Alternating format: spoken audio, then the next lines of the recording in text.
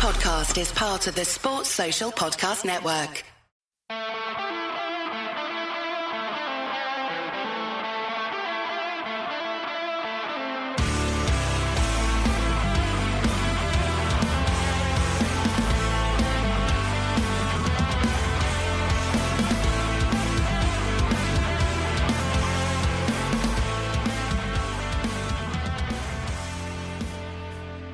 What's good, boys and girls? Welcome to the Two Footed Podcast. It is Friday.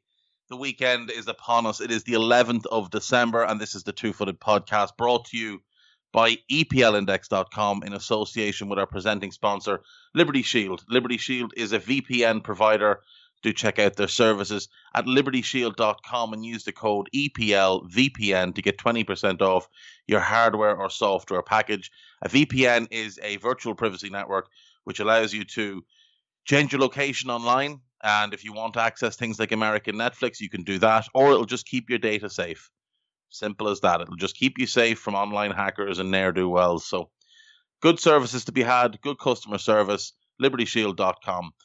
A little bit of full disclosure here. Yesterday, started the podcast, mentioned my friend's business, called it Home of Hopcroft. Decided in my head that wasn't correct. Restarted the entire intro. Annoying guy. It was one of about 16 restarts yesterday. Called it House of Hopcroft and continued to call it House of Hopcroft throughout the podcast. And it is Home of Hopcroft. It is not House of Hopcroft. House of Hopcroft is the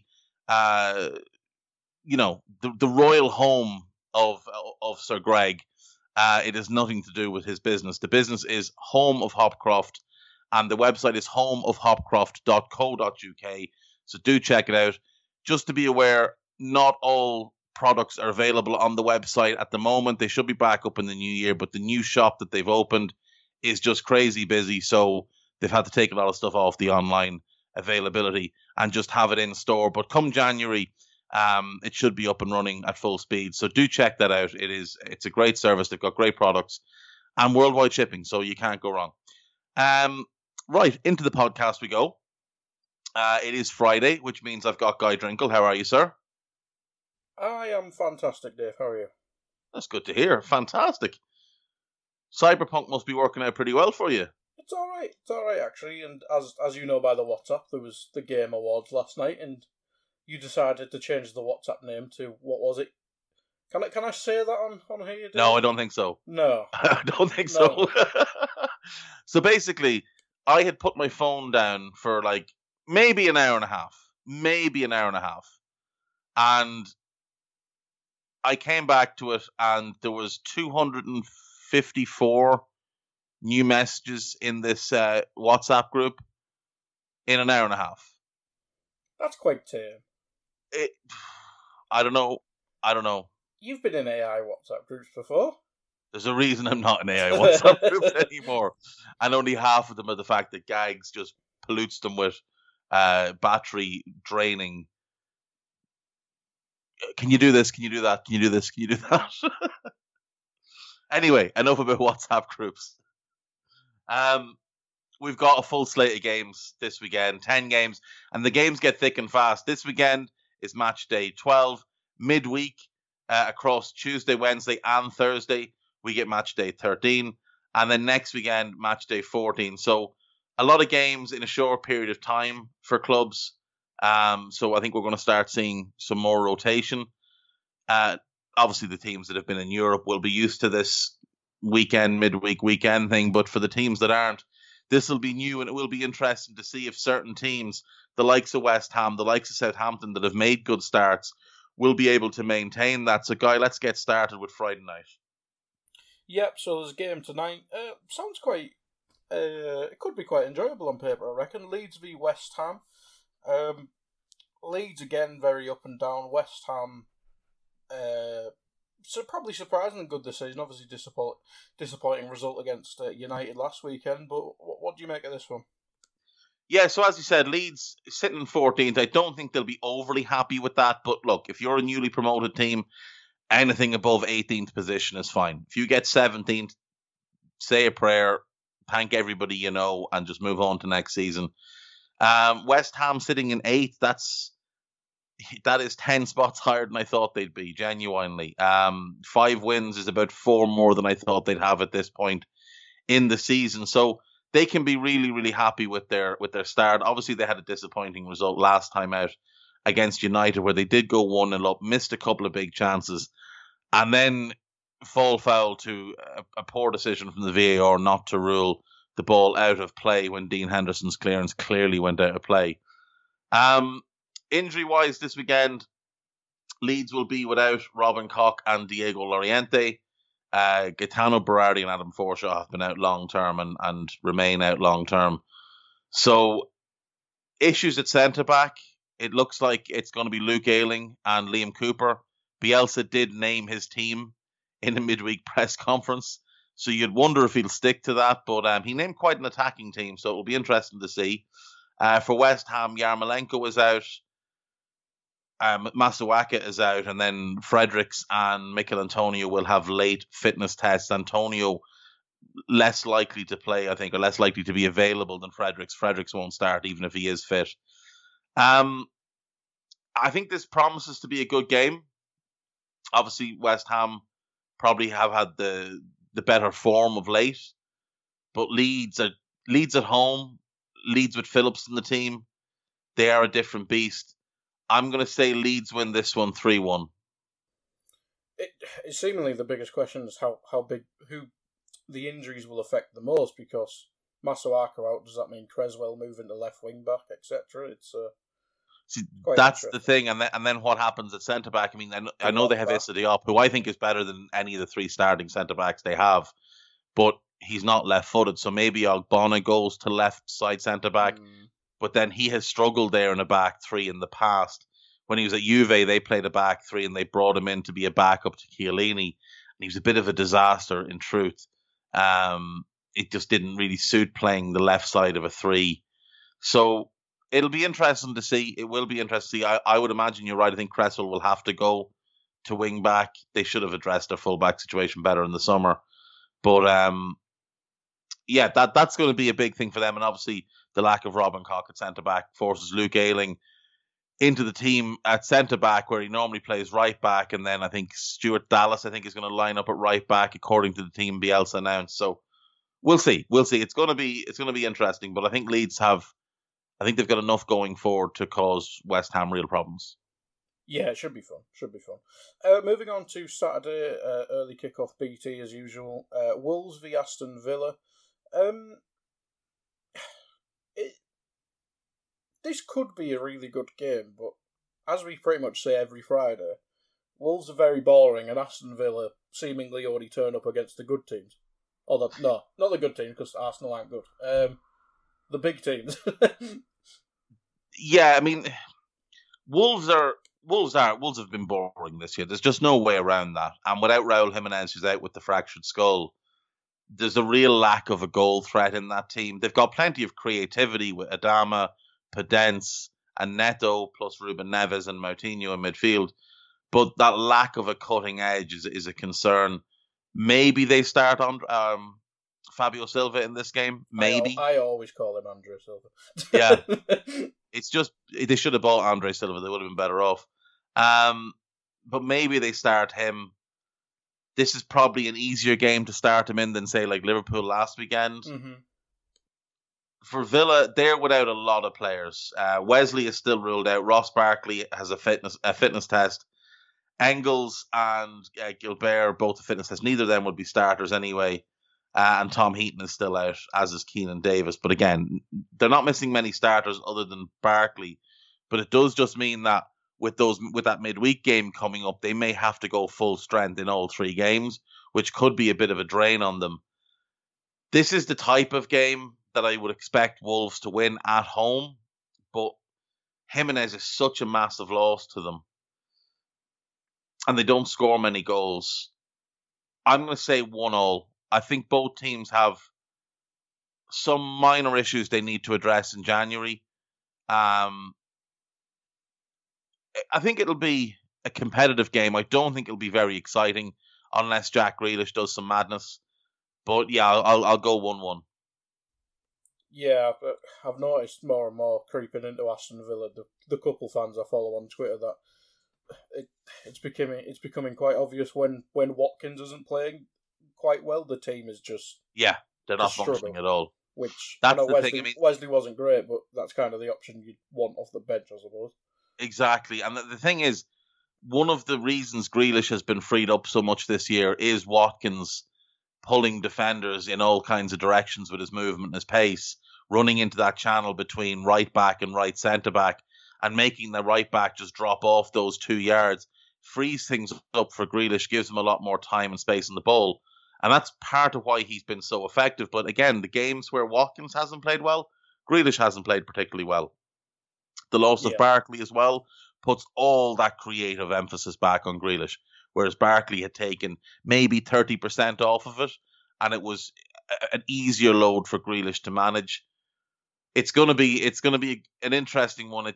Like you say, Watkins is absolutely key. I think him and Ezri Konsa are the two most important players in that Villa team when it comes to their performance level.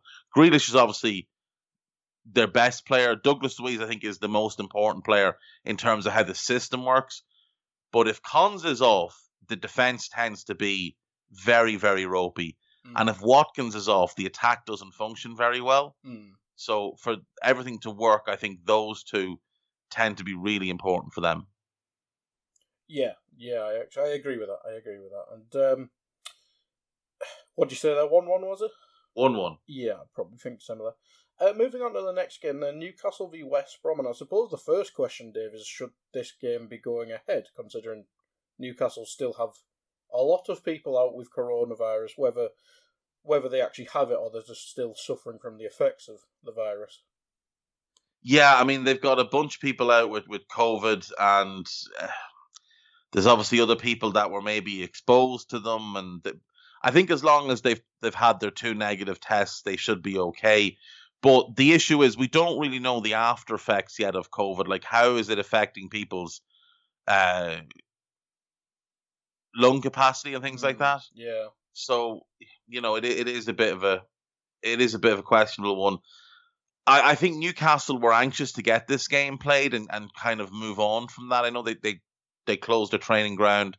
They had it completely deep cleaned and fumigated. But it's just difficult. It's difficult in this season to know what the best decision is. I mean, some people will say they should have scrapped the season altogether. Others will say, just carry on regardless. Like, you look at how the NFL are doing, and they just carry on regardless. Teams have 14 and 15 players ruled out, but they just carry on. Now, it helps that they've got massive squads, but, we've seen situations where the Denver Broncos had no quarterbacks and had to just take a wide receiver and say, right, son, we know you haven't played quarterback in like 8 years, but that's what you're going to do today. And they lost the game. Just throwing the ball. I've got some people that make questions on that one. But so they're just carrying on regardless. Whereas you look at the NBA and they went through the bubble thing at the end of last season and made it, a much more unique atmosphere where all the players were literally living in Disneyland and nobody from the outside was allowed in. So there's obviously just different ways to deal with it. The Premier League, I think they're doing a decent job of dealing with it the way they have. Yeah. I thought it was a good decision last weekend to cancel the Villa game, the Villa Newcastle game. So we'll give them the benefit of the doubt and just say this is the right decision, and hopefully it works out for them. Newcastle have quite the injury list. Dubravka's still out. Fraser, Lascelles, and St. Maximum and Isaac Hayden, all key players, all face late fitness tests. Andy Carroll's a doubt, which I think is just an automatic thing that you should say before every game. Since 2015. When did we sign him? 2011? Oh, God. 2011. Yeah, since he fell off that bar stool having signed for Liverpool. Yeah. And tore his thigh muscle. Great move, Andy. Well done. Really, really helped your career. Dwight Gale is a doubt, and Paul Dummett is ruled out. So a lot of players unavailable for the Toon. West Brom, they have their own share of issues. Connor Townsend is out. Pereira will be suspended after his red card last week. Sam Field is a doubt. Hal Robson-Kanu is out, and Jake Livermore should be back, all going well, after his bout of COVID. So key players there. Pereira is so important to them. I think Sam Field can play a big part in their season once he gets back up to fitness and everything is good. Livermore's a captain, isn't he? And Livermore, yeah, like you say, the captain. Plus Hal Robson-Kanu as an energy player off the bench, someone that can just come on and give you a little bit of a spark. You know, they're all, these things matter. I think Bilic is probably under a lot of pressure at the moment. Obviously, the season is not going the way they'd hoped, in large part because they didn't address their defence in the summer, and it has been an abomination. They fell apart last weekend against Palace, 1-1. Pereira gets sent off, and they just collapse. They just fall over. Allowed Christian Benteke to score 2 goals. Man scored 6 goals in the previous 3 years, and you allow him to score 2 goals in half a game of football. It's an abomination. Can't be doing things like that. You do that, you almost deserve to go down if you're going to let him score twice. Newcastle, obviously, they're a Steve Bruce team, so they're doing Steve Bruce things. They're 13th. They're most likely very happy with 13th, or he is anyway. But it doesn't take much to fall back, you know. I mean, Arsenal are a point behind. Leeds are level on points. If both of those teams won and Newcastle lost this weekend, they drop to 15th. If Brighton win, all of a sudden they're 15th, but they're 15th, but only a point above the team in 16th. Do you know? And then if the teams below that start to pick up points, it just does creep up on you that you get dragged into these relegation mires. At home, though, with Callum Wilson in great form, Joelinton playing quite well, I think Newcastle have the edge. The lack of Pereira is massive for West Brom as a creator. I'm going to say Newcastle have too much for them and win 2-1. Yeah, I think the lack of Pereira, I mean, I haven't watched every West Brom game, but when I have watched them, it's seemingly him or bust. That's about it. Pretty much. It is him or bust. That is exactly it. I mean, Conor Gallagher's popped up with 2 goals in the last 2 games, but I mean, he's not going to do that every game. The guy they rely on every single game is Matheus Pereira. He's the main reason they came up. He was brilliant last year in the Championship. And unfortunately for them, if they go down, there's not a hope that they're going to be able to keep him. He will find many's the suitor looking for a player of his ilk and his talent. So they need to hope and pray they can stay in the Premier League. And him being out suspended is not going to help that. Yeah, and it's a winnable game. Was a winnable game for West Brom. I mean, it still is, obviously, but it would help if the best player was available. But moving on to probably the biggest game of the weekend, unless I'm missing something obvious. No. Man United, Man City, the Manchester derby, just like the South Coast derby last week. Almost as big, Dave. Man United obviously went out in the Champions League midweek, and Man City have seemed to be recapturing form. But have we seen this story before where Man United come into a Manchester derby terrible and then end up winning like 3-0? Yeah, and we've definitely seen it under Ollie. Last season, United won 3 of the 4 Manchester derbies. They lost the first leg of the League Cup semi-final, won the second leg, but it wasn't enough to overcome the first leg deficit. They won both league games, though, which was big. And it just is the type of game that Ollie wins. You know, he's had 5 games now against Pep. He's won 3 of them. And he seems to win them when he's under a bit of pressure.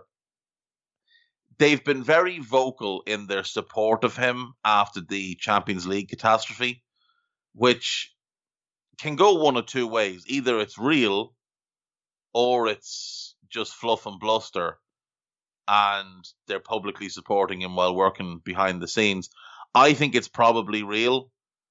And I do think he might be a little bit safer than we think he is. I mean, based on talent, this is no contest. City should wipe the floor with them.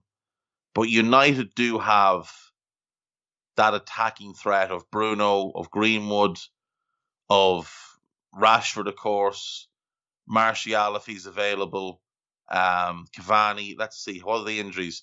For City, Eric Garcia has a knock, and Ilkay Gundogan has an ankle injury. Both of them are seen as doubtful for this game. For United, Phil Jones, Martial looks like he's out, and Cavani is out. So those are a blow. Ollie probably not adventurous enough to go to a box midfield and play both Donny and Bruno in behind. Maybe he'll go with a diamond midfield and play Donny as one of the eights. Doesn't suit him ideally, but it can work.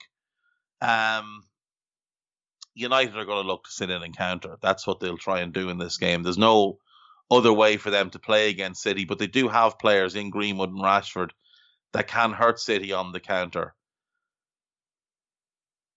I still think City should have too much for them, though. And I know I'm going to end up being wrong about this because it is just the game that United win. But I'm going to say City win this game 3-1. And I know this is the predictions pub up. You say safer, but 2 huge losses in a week, could that change it? I mean, I asked you the question about Arsenal managers yesterday. Pochettino's out there. He's obviously more of a realistic possibility for United. I mean, you mentioned Allegri, etc. There's a lot of options out there. There is. I just like the United thing to do is to just make a panic decision and grab whoever you can grab. And with Pochettino sitting there available, that's the type of thing that they have been prone to do over the last 7 years.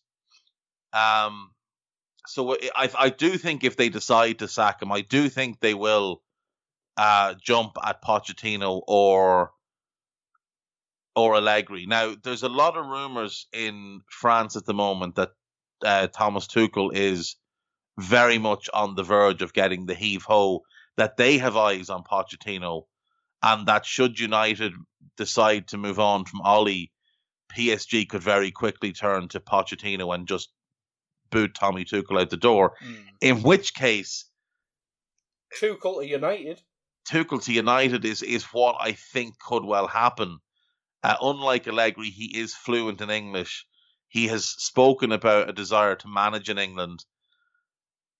He followed in the footsteps of Jurgen Klopp, so wouldn't it be kind of ironic if he ended up managing the biggest rival to Jurgen Klopp?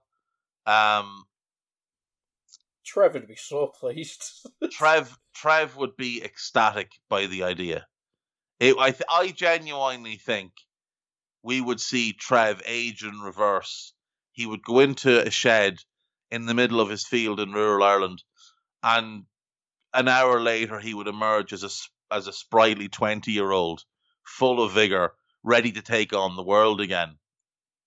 At this dream scenario where Tommy Tuchel takes over at United. Or Sean Look, Dyche. Tuchel's a good manager. There's no question. He's a good manager, but he makes questionable decisions. I mean, the only way you could top that is if Sean Dyche got the job. I mean, if that happens, we're doing like this podcast just becomes Dyche Watch. Every day. Me and I'm bringing Trev in full time. It's just the two of us and you. Yeah. Talking Dyche. Little bit of Tony Pulis sprinkled in there, for the nostalgia purposes, and obviously. Yeah, well, whilst it lasts, because it's not going well for Tony at the minute. It's not going well for Tony. Not going well for Tony. For more Tony Pulis related banter, do check out AI Scouted on Anfield Index Pro. Right, let's move on. Right. Everton v Chelsea. This, to my memory, usually is a bit of a tasty fixture. There's normally goals in this. Everton form again up and down, more down recently. But Calvert-Lewin's still there. I can't remember what game it was, but I think it might have been Newcastle actually, where we wanted Andy Carroll v Thiago Silva. Is Calvert-Lewin now going to be the proper welcome to the Premier League for Thiago Silva, you reckon? Hopefully. I think he'll get a lot more joy from him than he will from Zuma from a physical standpoint. But he might play on Zuma's positional errors. Yeah. Like you say, Everton come into this game in pretty poor form. Just one win from their last 7 games, having won their first 4. 5 defeats in that time. 4 defeats, not 5, 4 defeats. Not a particularly good run for Everton, who did make that great start. And we've already seen a couple of Everton fans start to question Carlo, which, given how excited they were to get him and the fact that they did get him at Everton, is bananas. All downhill since Unsworth left. Yeah, I mean, that's the thing. Big Davy Unsworth, call him. He does a really good job when he's brought in as caretaker and then just never gets the job. Maybe he should have become caretaker of Manchester United. They'll give you the job if you do well. That's what he should do. If Ollie gets gone, Unsworth should apply as to be caretaker. Do well for 4 or 5 games, you might get a 4-year contract. Exactly. Make yourself a big bag of money. Everton are missing Luca Digne, which is massive, absolutely massive. He is so important how they play. And Fabian Delph got injured last weekend, who was the nominal backup to him. Robin Olsen is a doubt, Seamus Coleman is a doubt, and Gbamin is still ruled out. I'm not sure he exists. I'm not sure he's a real footballer at all. I think he's just, a name that they use to launder some money or something, because I think he's played like 4 times since they signed him 18 months ago. For Chelsea, Ziyech and Hudson-Odoi are both ruled out, but they still have more than enough attacking talent to make things work. Obviously, this is Frank Lampard going up against another former manager of his, and in this case, I think the manager, he had his best individual season when he scored, I think, 26 goals in 50 games from midfield, as Chelsea won the double in 09-10. And I think if you look at Frank's managers when he was a player, Carlo is probably the one that Frank as a manager is most similar to, in terms of his demeanor, in terms of how you hear players talk about him, in terms of what you hear about how he operates at the training ground and how much trust he puts in his staff. I think this is an interesting game. Chelsea are in very good form in the league. I'm going to give Everton the benefit of the doubt, given it's at home, given Calvert-Lewin's in great form, and I'm going to say Everton can get a draw from this game. But I am leaning towards a Chelsea win, but I'll say 2-2. Yeah, I keep doubting Chelsea because you look and they're like, the midfield's unbalanced and all that jazz, and they just keep winning. So that's the thing now. In truth, they've had a very, very easy slate of games. Like if we look at their running games in the Premier League going backwards, last time out, Leeds. Yeah, Leeds are a good team, but newly promoted team, a team that Chelsea should beat because they've got a much better squad. Draw with Spurs. Beat Newcastle. Of course they should beat Newcastle. Beat Sheffield United. Everybody beats Sheffield United. Beat Burnley. Again, everybody beats Burnley. But then they drew at United. Drew with Southampton. Beat Palace. Of course they should beat Palace. The draw with West Brom. And then Liverpool. They lost. I know they beat Brighton before that, but they should beat Brighton. They got massively outplayed, but they should always beat Brighton, and they did. The only teams they've played this season that they shouldn't beat pretty comfortably are Liverpool, United, and Spurs. And they haven't won any of those games. They've also failed to beat West Brom and Southampton. So I just look at this Chelsea team, I just think they're flat track bullies.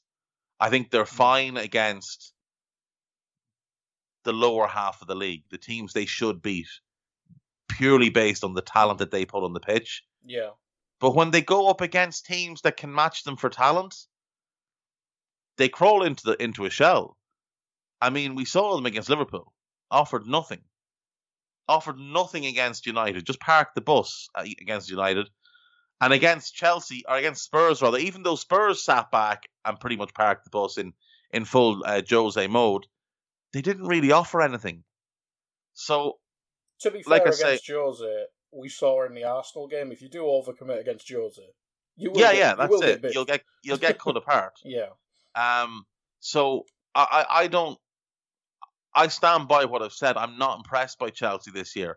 I'm impressed by the run of wins. I think, if you can string together 4, 5, 6 games of wins. I know they had a couple of draws in there with Spurs and that, but I didn't expect them to win against Spurs. But they're also winning in the Champions League, And again, it's an easy group. They got the easiest group of any of the English teams. But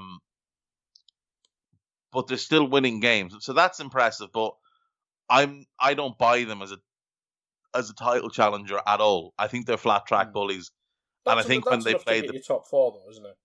100%. It should be enough to get them fourth. Yeah. It should be enough to get them fourth. My Everton pick is obviously looking like a disaster. I got carried away with the hype. I'll admit that now. I got carried away with the hype. But look, that's what I picked. That's what I'll stick with. I still believe that it will be Liverpool, City, and Spurs as the top 3. And I think there will be a gap to fourth, because I think there's a gap in quality from those 3 to everybody else. Yeah. I think they got like 66 points last season, which would probably usually get you 5th or 6th. So if they get, I don't know, above 72, I think that's enough progress for Lampard to build on. So 66 points in 17-18, it would have got you 6th. In 18-19, it would have got you 6th. It's what United got. And yet last season it got you 3rd, because United and Chelsea both finished on it. Yeah. 16-17, it would have got you 7th. 15-16, it actually would have got you 4th. City finished 4th at 66. And the season before, 14-15, it would have got you 5th. So only one other season out of the last 6, it would have been enough for top 4. And yet last year it was enough for top 3. So Liverpool ran away with the league last year. There was no competition. It was one team and then another team and then everybody else. I don't buy them as title contenders, but they are definitely a top 4 contender, no question. They're in the mix for that 4th spot with the likes of United, Leicester, and that's probably it. It's probably just those 3 in truth. Yeah, it really is. It really is. I'd probably make Chelsea favourites for this one myself, but we'll move on to quite a packed Sunday. As you said, there's midweek games now, so there's no Monday game. So all of it's crammed in on Sunday. But starting off, Southampton against Sheffield United. Southampton obviously got the win on Monday, I think it was, against Brighton. Danny Ings is back. How big's that? Massive. Absolutely massive. And Southampton now have a completely clear injury slate. Everybody is fit. There's 1 or 2 players that maybe aren't fully match fit, like Salisu, but everybody is fit and ready to go. And that's huge. For Sheffield United, Ampadu is facing a late fitness test. So is Lys Mousset and Enda Stevens. And Jack O'Connell obviously continues to be ruled out. So they desperately need those 3 players to be available. They need Mousset available because they lack thrust in attack. They need Ampadu and Stevens available because their centre-back situation has just not been good this year without O'Connell. There's not a whole bunch to talk about in this one. Southampton have been good this season. One of the surprise packages. Sheffield United have been a disaster. The most disappointing team in the league. 5th versus 20th. I think Sheffield United's run of 1 point from continues. I think after this weekend it'll be 1 point from 12 and 1 point from 36 points, as I should say. I'm going to say Southampton win this game. I think they'll win it comfortably. I'll give them 3-0. I like it. I mean, until Sheffield United show me that there's actually a bit of fight in them, a little bit of dog about the team, there's nothing to believe in. Until Chris Wilder stops being so dogmatic about his team selection, his tactical setup, there's nothing to grasp to in terms of hope that they could turn this around. They look a lost cause already. And they have done for probably 4 or 5 weeks now. I mean, they nearly got a draw with Leicester, but Neely's not going to save you, I suppose. But no, that's the thing, and a draw is no good to them. Like, they need to win games. They need to start winning games, and it needs to happen really, really soon. And, they've got Southampton this weekend, then they get United next weekend, then Brighton away, then Everton, then Burnley away, Palace away. Like, there's not a game in that group that you look at and say, that's one they should win. There's just not that game there. Like, United should beat them next weekend, but maybe Sheffield United can get a draw. Brighton away, you'd expect Brighton to win at home to Sheffield United, but again, maybe they can get a draw. Maybe they get a draw against Everton. Maybe they pick up a draw against Burnley. Palace will beat them at Palace. Palace just grind. That's the type of game Palace always win. Yeah. But like, if they go, say they pick up 4 points over the next 6 games, like, that's not saving them. That's not saving them at all. That's 5 points from 17 games. It's nearly half the season. Would that even take them out the relegation zone? No. That's the thing. Like, as things stand, they would still be bottom, even if everybody else lost. Because if they get a draw against Burnley, Burnley will go to 7 points. If West Brom lost, that's assuming they lose all their other 5 games. If West Brom lost all 6, they'd still be a point ahead of them. So it's really difficult. Now, if they can get one win, maybe they start to build a bit of momentum. Maybe that confidence comes back. Maybe we see a bit of fight and desire about this team. But right now, there's just nothing to cling to. Absolutely nothing. And it's so disappointing after what a great season they had last year. It is really disappointing to see this season go like this for them. Yeah, it's a shame. It's still salvageable, but they're literally going to have to win like 5 games on the bounce at some point. They need at least 3 wins from the next 6 games. At least 3 wins from the next 6 games. Because Burnley, West Brom and Fulham will pick up some points. Brighton will pick up points. But if they could win 3 of those 6, that would put them on 10 points. That would probably get them in the mix, at least. And at least they'd have a little bit of something. A little bit of fight in them. And at least they'd have a fighting chance. If they don't do that, I mean, just wave them goodbye. Just call all their games and just say, look, you get ready for next season. We'll just say they're all 2-0 defeats. Purely because Derby County are paying us because they want to be replaced as the worst team in Premier League history. That's true. On a more positive note from this fixture, I mean, Southampton, you mentioned Everton was your pick to be surprisingly in the top 4. Maybe top 4 is a stretch, but can Southampton get into Europe? I mean, they're starting to use Djenepo a bit. That may be more with Redmond being injured, but some players who were settling in last year seem to be playing a bit more. Yeah, I really like that Djenepo's getting heavy minutes now. I think they've got a chance of challenging for Europe. Now that Ings is back, that's going to be huge for them. Ings and Adams were working really well together before Ings got injured. So hopefully that partnership picks back up. Then you get Armstrong and Djenepo behind with Redmond as, an option. Maybe in January they look to upgrade on Armstrong and bring in someone who's a bit more of a goal threat. They do have Diallo, who they signed in the summer, that they're bringing along into the midfield mix. Salisu, obviously, as I've mentioned a whole bunch of times, to come into that defensive mix. So he'll play one day. He will play someday. He will absolutely play someday. It's funny, like, he's one of the worst signings they've ever made, but I think he's actually a very good player who could really help them at the minute. But Mohamed El Yanasi is on loan at Celtic, and I actually think he'd fit really well into this team as it's currently constructed. If strange he was just binned out. What was the It crack? was very, very strange. Very, very strange. He must have done something.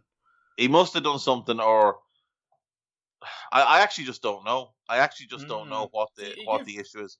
Ralph gave like Boo Fallon stuff a go, didn't he? So that's the thing, and Ralph fell out with Cedric.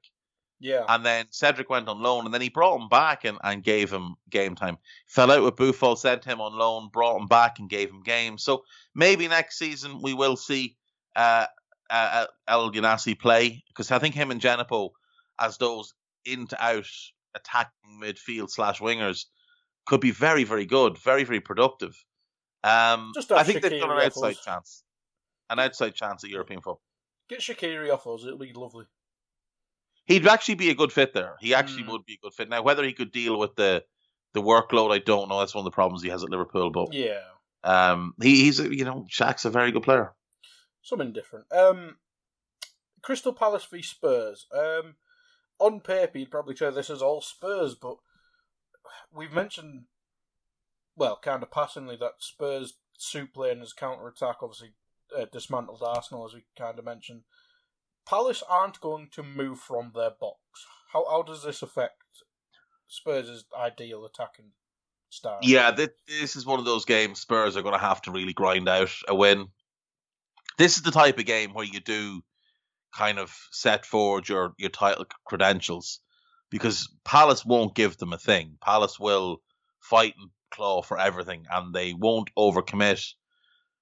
They will want to play on the counter as well, with the likes of Easy and Zaha. But that is what Spurs really want to do. Spurs are without Eric Lamela again, and Serge Aurier is a doubt. Whereas for Palace, nobody who'd be a starter is missing out. Connor Wickham's injured, Martin Kelly's injured, Wayne Hennessy is injured, and obviously Nathan Ferguson has been out all year. He's the only one that could be a starter from that group. You'd have to favour Spurs purely based on talent and form. Spurs are the better team here. You would have to rely on the quality they have available to them in the likes of Kane and Son. Could they rotate before a game against us? Obviously, I don't know what their team was yesterday, but I mean, they could. Yeah. I don't know that they will. They obviously play. They and Liverpool play on Sunday, and then that game is Wednesday night. So they might be okay to go full strength. They might be comfortable enough going full strength. Looking at next weekend, where Liverpool play Palace away, funnily enough, and they might rotate for that game, and Spurs have Leicester at home, and maybe they rest one or two in that one. It looks like only Reguilon and potentially Lo Celso were starters who played last night. Yeah. And Doherty, whilst Doherty is out, obviously. Yeah, Doherty played last night as well, and he's almost certain to start this game, because they only have the one other right back in Aurier who's got that knock. So I'm going to say Spurs win this game. It will not be a pretty game of football, but I think Spurs come out 2-1 winners. Yeah, as you said, it's. I think we've said it a few times with Spurs, but the games that suit them, this certainly doesn't. So if they win this, it'd really put a marker down, I think, and then great confidence going into the big game on Wednesday. But possibly the opposite of the Crystal Palace is playing Fulham for Liverpool at Craven Cottage, I should say. This should be a banker for Liverpool, but Fulham have improved a bit and seem to have fixed the defence, but I think they played Man City last week and they didn't really lay a glove on them, albeit they only kept them to 2, I think it was. Should this be a game that Liverpool get an early win and then start taking people off, you think? Or yeah, I think that's exactly what the plan would be. Liverpool will look to score early, go in at half-time comfortable, and then they'll start resting people around the 60-minute mark ahead of that Spurs game. This is a game that should be a banker for Liverpool, without question.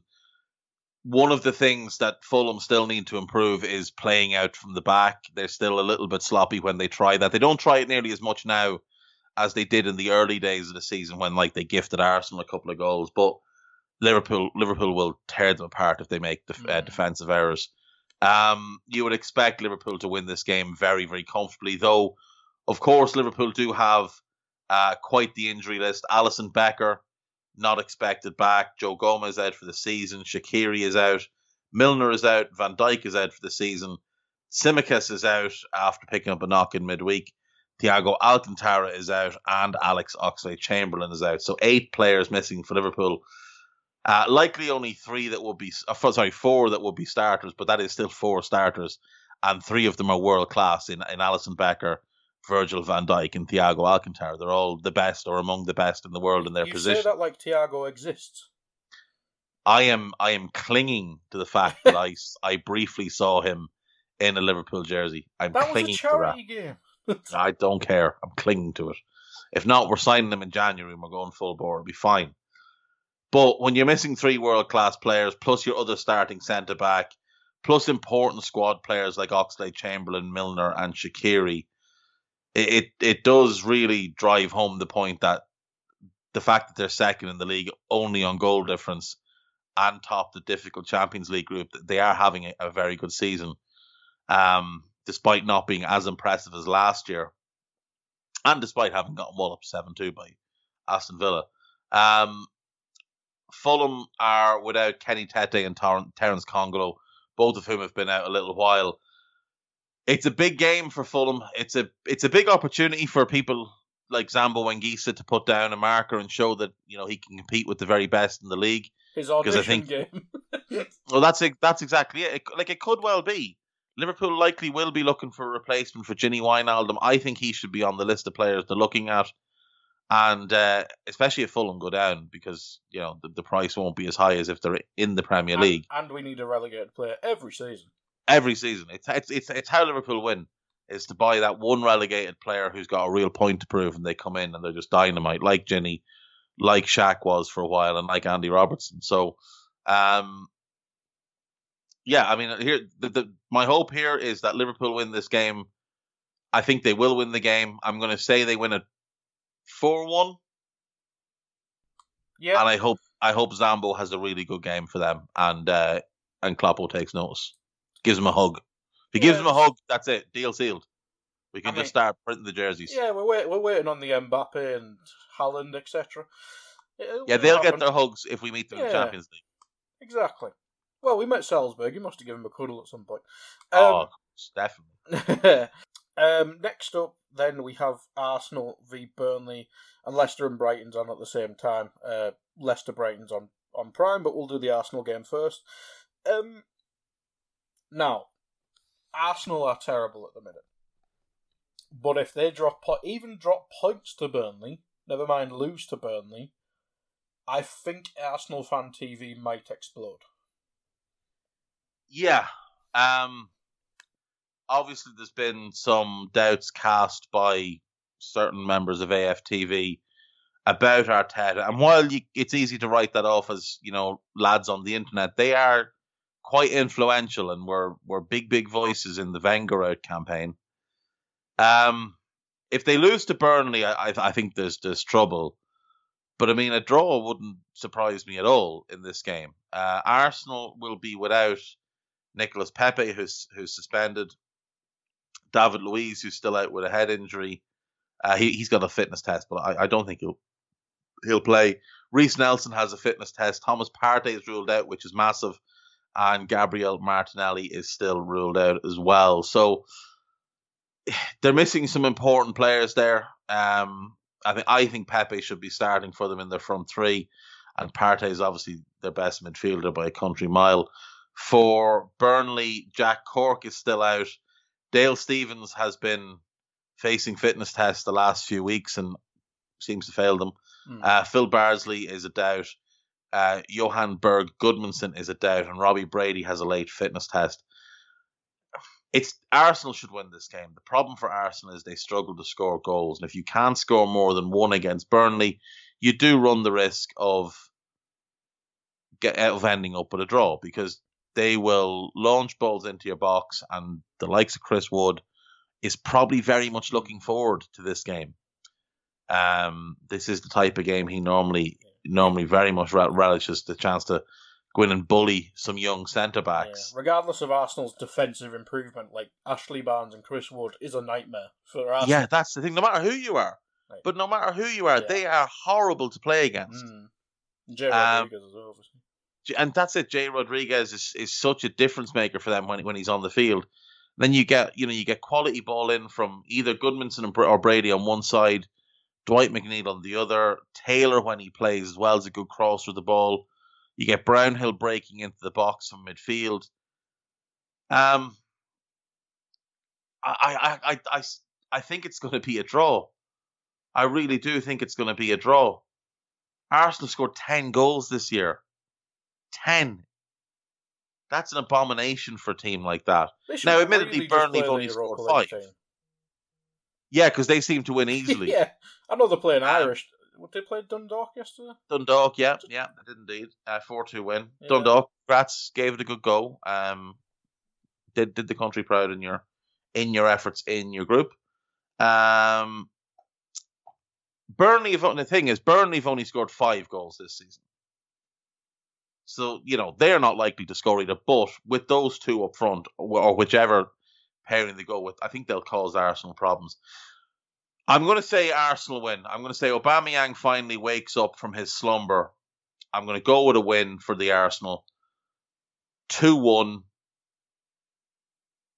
Grinding it out.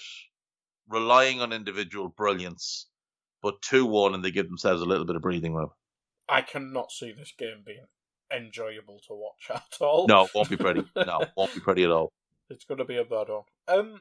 But what might be a fun one is Leicester v Brighton. This one's on Prime Video, as I mentioned, so if you want to watch that, it will be there. Leicester getting a few players back from injury. I'm pretty sure I saw Ndidi play yesterday. Yes. And Brighton, a bit unfortunate against Southampton. We don't want to talk about VAR because it'll be every bloody show. But VAR. But they again lacking the striker. I mean, Welbeck's obviously had a couple good games now, but you can't rely on Welbeck. Maupay, he's done something to annoy Graham Potter. He's getting sub more regularly and stuff like that. I think he was dropped for Aaron Connolly, wasn't he, last game? No, I think he was injured last game because he went off against Liverpool. He did. So I think he did have a knock. Right. Okay, that's fair enough then. But I could see them threatening Leicester, but next week I don't know who they're playing. But if they're playing like Burnley, I think that's where they'll struggle. If you get what I mean. Yeah, no, totally. I think this is Leicester haven't looked particularly good since Liverpool beat them. They obviously lost to Fulham. They got that late winner against Sheffield United. And then their Europa League games just after that weren't particularly good either. They drew with Braga and they lost to Zorya Luhansk. Now, they did win against AEK Athens, which was, good for them to get the back-to-back wins. And maybe that gets them back on track. This will be two teams playing good football, obviously. Leicester, still no Ricardo Pereira. He did obviously come back. Brendan rushed him back for that Zorya Luhansk game. He got hurt. Soyuncu rushed him back for that game. He got hurt as well. So, well done, Brendan. Daniel Amartey is out. Tim Castagne is still out. And James Maddison is a doubt, but he might be okay. For Brighton, Adam Lallana is out, which I think is just, again, it's another T-shirt that is just always relevant. Alexis McAllister is overcoming COVID. Davy Proper is facing fitness tests, just a lack of match fitness with him at the minute. He'll be back soon enough. Andone, Izquierdo, and Walton all ruled out for Brighton. At home, I think Leicester will have a big advantage in this game, but I do think Brighton can make it difficult for them if they go with a similar setup to what they did last week, which was Veltman, Dunk, and Webster as a 3, with Basuma and White as kind of twin holding midfielders in front of them. I think that could cause Leicester some problems in terms of trying to break them down. I still think Leicester should have too much for them, though. I think they've got the likes of Barnes, the likes of Under, the likes of Vardy, obviously. Hopefully, Ndidi gets a run in this game. It'd be great to see him back in the Premier League. He's such a good player. He's one of the best holding midfielders. I'm going to say Leicester win this game. I'll go 2-1 again. I know I've gone with 2-1 in a lot of them, but I'll go 2-1. I think it'll be a very entertaining game of football, though. I think when you look at the fixtures through this weekend, there's only a couple that really stand out as likely to be, and like Leeds West Ham should be a good game of football tonight. Mm-hmm. Wolves Villa won't be a good game. Newcastle West Brom won't be a good game. United City, it just depends on what United do tactically. If they decide to park the bus, they could make it a little bit unwatchable. But if their counterattacks work, even if they park the bus, but their counterattacks work, then that becomes an exciting game. Everton will be a good game of football. Southampton, Sheffield United will be entertaining, but if Sheffield United are bad, it might just be one team slapping the other one around. Palace Spurs will not be a pretty game. See, Liverpool Fulham's the same as Southampton Sheffield United. It could be entertaining, but if Fulham are bad, it'll just be Liverpool bullying them. Arsenal Burnley will not be pretty at all. But Leicester Brighton could be a very watchable game. So if you want my advice, I would say there's 4 games to definitely make an effort to watch this weekend. That's Leicester versus West Ham, United City, Everton Chelsea, and Leicester Brighton. If you don't support any of those teams, they're the 4 other games I would advise watching. Because I think they're the most evenly balanced in terms of what the team styles do. Like, you're not getting a massive contrast, I don't think, in any of those games. West Ham Leeds a little bit of a contrast. You get the hyper-aggressive team against quite a conservative team in West Ham. But West Ham do have just that ability to break on you. Plus, they're just interesting at the moment. They're an interesting watch. So I'd say watch those 4 games plus whoever else you support. Now you've said that Arsenal Burnley is going to be 5-5, and it's going to be Arsenal Burnley is going to be a cracker. Wolves are going to roll back time, and they're going to smash 7 past Villa. Traore is going to skin 12 people in one goal. See, that's going to be interesting as well, because like Villa binned him off after one summer. Didn't they trade him for Albert Adoma with Borough? I believe so. Let me just pull this up because it this rings a bell. It does ring a bell, right? So they signed him August 2015. It must have been Tim Sherwood. They sell him August 2016 for Albert Adoma and some cash. Albert Adoma currently playing for QPR in the Championship. And I don't even know if he starts for them. Look at Middlesbrough doing work under Tony Pulis. So Villa got him. He did, now in fairness, he did play every game for them for 3 years in the Championship. But as soon as they get into the Premier League, they were like, no, not you. No, we're going to the Premier League. You're staying in the Championship. Nottingham Forest is that way. Forest got him, didn't think a whole bunch, loaned him to Cardiff, and he's joined QPR, but he's not first choice. But it is his boyhood club, so I love seeing stories like that. I do love seeing players go back to their boyhood clubs. I think that's quite cool. But that Villa season, wasn't that? That was the Tactics Timmy Sherwood season. Yeah. So that is worth a quick revisit. We haven't gotten ourselves distracted too much yet. So here's where we go a little bit off scale. Timmy's career. 2015-16 Aston Villa season. They start the year with Tactics Timmy Sherwood in charge. He gets the boot on the 25th of October. You have to be really bad to get fired in October. Kevin McDonald takes over as interim coach. They bring in Remy Gard, why nobody knows, on November 2nd and boot him out the door on the 29th of March. And then poor old Eric Black takes over as interim coach and takes them down. Without I do any not surprise remember to Remy Gard. Yeah. Jesus. And then Christ. I think he walked. I think he actually walked. Hang on. So Remy Gard had been manager of Lyon, and he done all right, but not great. He takes over on a 3.5-year deal. He talks the talk. He's full of his own bravado. Became this, disciplinarian. Binned Grealish out of the team because he'd been pictured out partying or whatever. And then, having failed to lift them off the bottom of the table with a staggering 13% win percentage, 23 games, 3 wins, 7 draws, he upped and left. He just walked out. He was last seen failing to manage Montreal Impact very well, and he got the boot there too.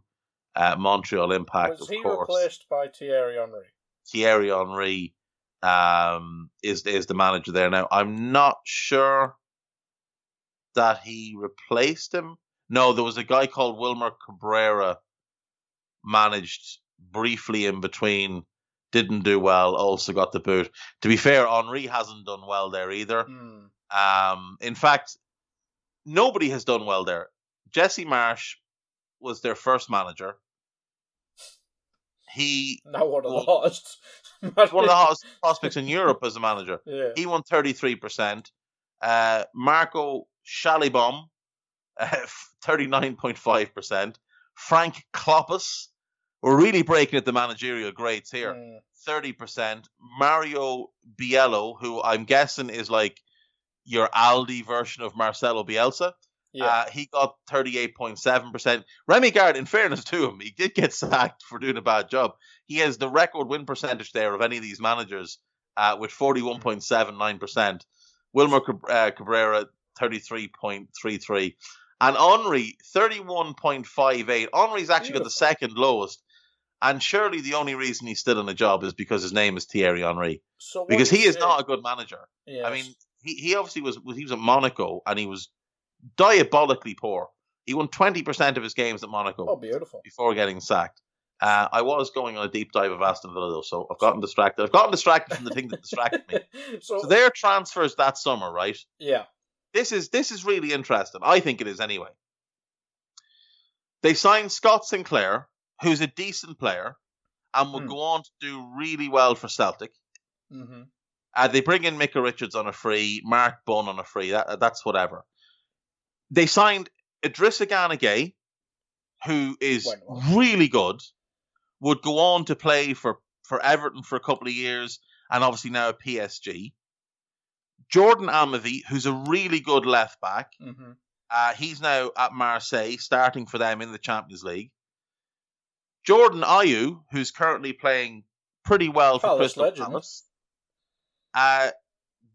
Jose Angel Crespo, who was only really signed as a squad player, so he is whatever. Rudy Gestede was a disaster. He was only good in the air. Everywhere, to be fair. Yes. He is maybe the best header of a ball you'll ever see. Utterly garbage when the ball is anywhere else other than pinging off his head. He's currently playing in the Australian A-League for Melbourne Victory. He's due at Sheffield Wednesday in January. He's very Tony Stinsberger. Jolyon Lescott, who's, former England defender, played for City, won titles. His decent. most memorable moment at Aston Villa was the car incident on Twitter.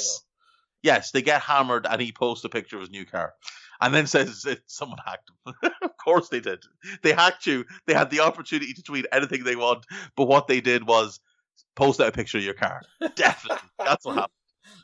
They signed Adama Traore, obviously. He's turned out to be, he's what, a 60, 70 million pound player now? Oh, yeah. And Jordan Veretout, who Roma? Would go on to play for Fiorentina and then earn a 20 million pound move to Roma. So that summer, they signed Gueye, Amavi, Vertois, and Traore. All really good players. Really good players. And all of them flopped. Yeah. All of them flopped. You could make an argument that Gaye did pretty well, but the other three all flopped and were binned off immediately. And Jordan Ayew as well, another good player. So it's just, what a weird man Tactics Timmy Sherwood is. I mean, Ayew and Benteke, it's Crystal Palace's front line. my favourite thing they did, though. Yes. Their outgoings. So they released Aaron Bent on a free. Isn't he had been signing? £24 million record signing from Sunderland. Beautiful. They released Enda Stevens on a free, who's currently starting left back for Sheffield United and is a good player. Matty Loughton sold to Burnley for £1 million. He's better than any right back they had there at the time. And then they sold. This is my favourite thing if I'm an Aston Villa fan. It's my least favourite thing as a Liverpool fan. They sold Christian Benteke to Liverpool for £32.5 million. They basically turned him into Gaye, Amavi, Vertois, and Traore. In fact, that's exactly what they did. It's good on paper. with 500 grand, and you can throw in Jose Angel Crespo. They sold Benteke, signed 4 good players and Jose Angel Crespo, and then didn't really make a whole bunch of money off the 4 players that they bought. If they didn't have a PE teacher in charge, that would have been a great summer. They lost money on Vertois somehow. Beautiful. Which is just, very, very Tactics Timmy. Well, he was gone, so it wasn't his fault, but still. I don't know. I don't think they made any cash on Adama, but I think they probably got their money back plus Adama. Idrissa Gueye, they lost money on. They lost $2 million on him. Jordan Amavi, I know they lost money on him. Yeah, they lost $4 million on him. That is remarkable. And Jordan Ayew, the lesser known Ayew. They paid $9 million for him, and they got back $3 million plus Neil Taylor, who's a solid left back. That is not a good return on your investment. So there is your deep dive into the Aston Villa 15-16 shenanigans. Actually, a really good transfer window, botched dreadfully by Tactics Timmy Sherwood, arguably one of the worst managers in Premier League history, despite his claims that his win percentage at Spurs is the greatest thing anyone's ever done. He claimed it was 59%, but it wasn't. It was 50%. And let's remember, he was only actually in charge for 28 games. He seems to make out that he was a manager for a long time. He wasn't. He was manager of Spurs for 6 months, and they horsed him out the door because he lost 10 games. He lost 10 of his games there in 28. He managed Villa for exactly 28 games as well, and they horsed him out the door. He managed to last 8 months there, but unfortunately for Timmy, 2 of them are the summer break. We need him back in a job. I'm not sure we need him in a Premier League job. Oh God, no, Jesus! I don't think we need him in a Premier League job, but I'm sure there's a Championship club out there that wants relegating, crying out for a Tactics Timmy. Let's have a look now. Don't Derby need a new manager? Tactics Timmy and Wayne Rooney as joint managers. Would you interest you in a little bit of that? Saudi money or whatever it is as well. No, let's not give him any money to spend. Jesus, no. Millwall. He can go and manage Millwall. Perfect. And he can take them where they belong. That's it. Millwall, your punishment for your portion of fans booing players taking a knee is that at some point within the next 18 months, you must be managed by Tactics Timmy Sherwood. Gary Rowett, unfortunately, son, you've done a good job. You're no Tactics Timmy. Out you go. That's what we're doing. We're fixing Millwall. We have gone so off topic and so off board. I have no idea where we are anymore.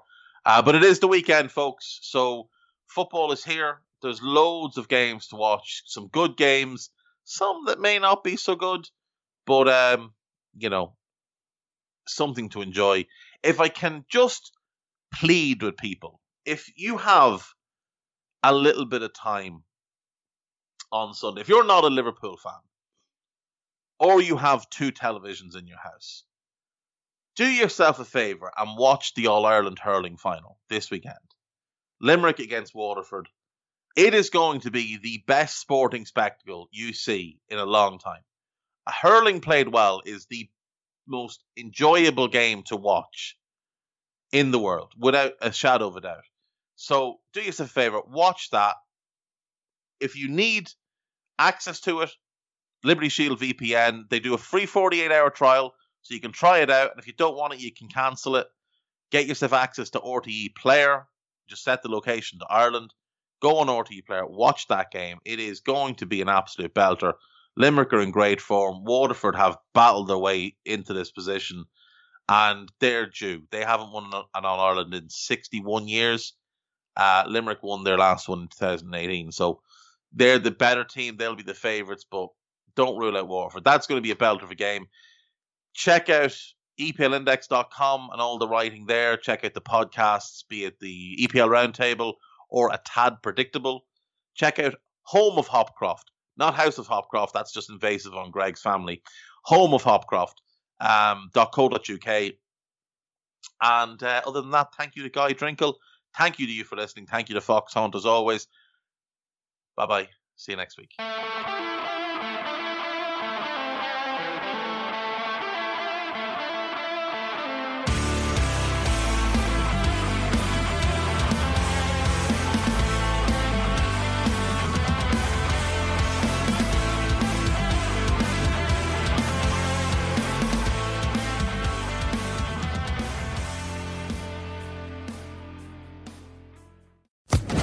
Social Podcast Network.